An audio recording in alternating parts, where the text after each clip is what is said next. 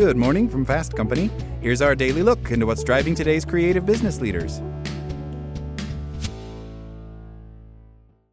Want to learn how you can make smarter decisions with your money? Well, I've got the podcast for you. I'm Sean Piles, and I host NerdWallet's Smart Money Podcast. Our show features our team of nerds, personal finance experts in credit cards, banking, investing, and more. And they'll help you make the most of your money while cutting through the clutter and misinformation in today's world of personal finance. You'll get clarity on strategies to help you build your wealth, invest wisely, shop for financial products, and plan for major life events. Listen to NerdWallet's Smart Money Podcast wherever you get your podcasts. As a longtime foreign correspondent, I've worked in lots of places, but nowhere as important to the world as China. I'm Jane Perlez, former Beijing bureau chief for the New York Times. Join me on my new podcast, Face Off, U.S. versus China, where I'll take you behind the scenes in the tumultuous U.S.-China relationship. Find Face Off wherever you get your podcasts. You may think that you get more done by multitasking. However, according to psychologist Gerald Weinberg, multitasking actually can kill your productivity by up to 80%. This means that while many people spend their lives multitasking, they are unfortunately working at odds with what contributes to success and are not using time productively nor performing optimally.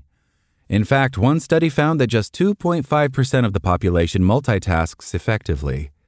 Here's why multitasking is so harmful, why so many of us do it, and what you can do to actually get work done. What many people may not realize is that true multitasking is not what they think it is. Doing multiple activities at the same time is actually task switching. This is incredibly inefficient for the brain, especially if the tasks are unrelated or unfamiliar. And every time we switch between tasks, this takes fractions of a second. If you are doing this constantly, the cumulative effect can be mentally fatiguing. While it may lead you to believe that you are accomplishing more, task switching has a detrimental effect on productivity. It decreases focus, increases feelings of stress, and exacerbates impulsiveness.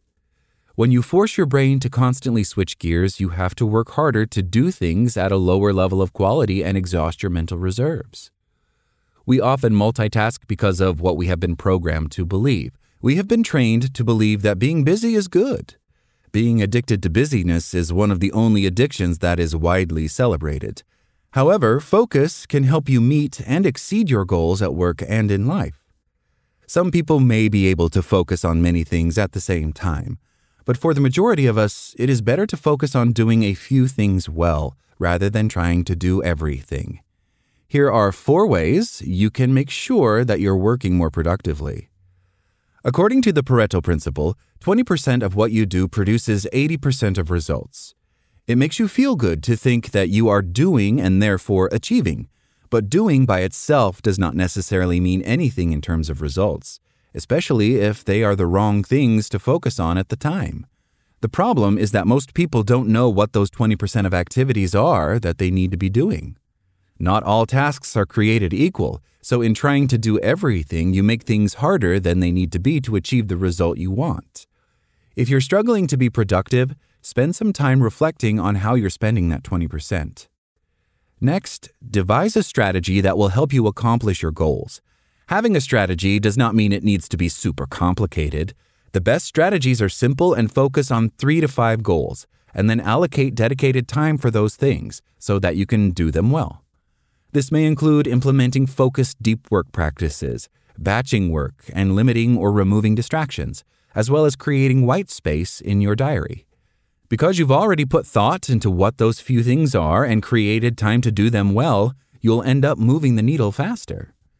Another thing you can do to be more productive is reduce what's on your plate. Once you've done the exercise to identify your priority activities, start removing the other things you do and put them into 3 buckets. Delegate, if the work needs doing and delegation is possible. Defer, if it's not important right now. Or delete, if it serves no purpose to be doing that activity at all. Last, you should embrace systems, processes, and technology because they make your life easier.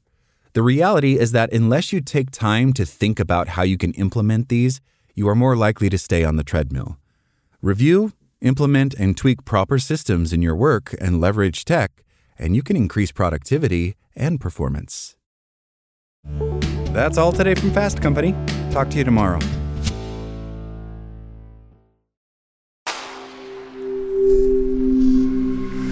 Spoken Layer.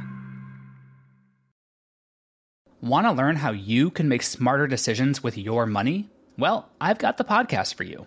I'm Sean Pyles, and I host NerdWallet's Smart Money Podcast. Our show features our team of nerds, personal finance experts in credit cards, banking, investing, and more. And they'll help you make the most of your money while cutting through the clutter and misinformation in today's world of personal finance. You'll get clarity on strategies to help you build your wealth, invest wisely, shop for financial products, and plan for major life events. Listen to NerdWallet's Smart Money Podcast wherever you get your podcasts.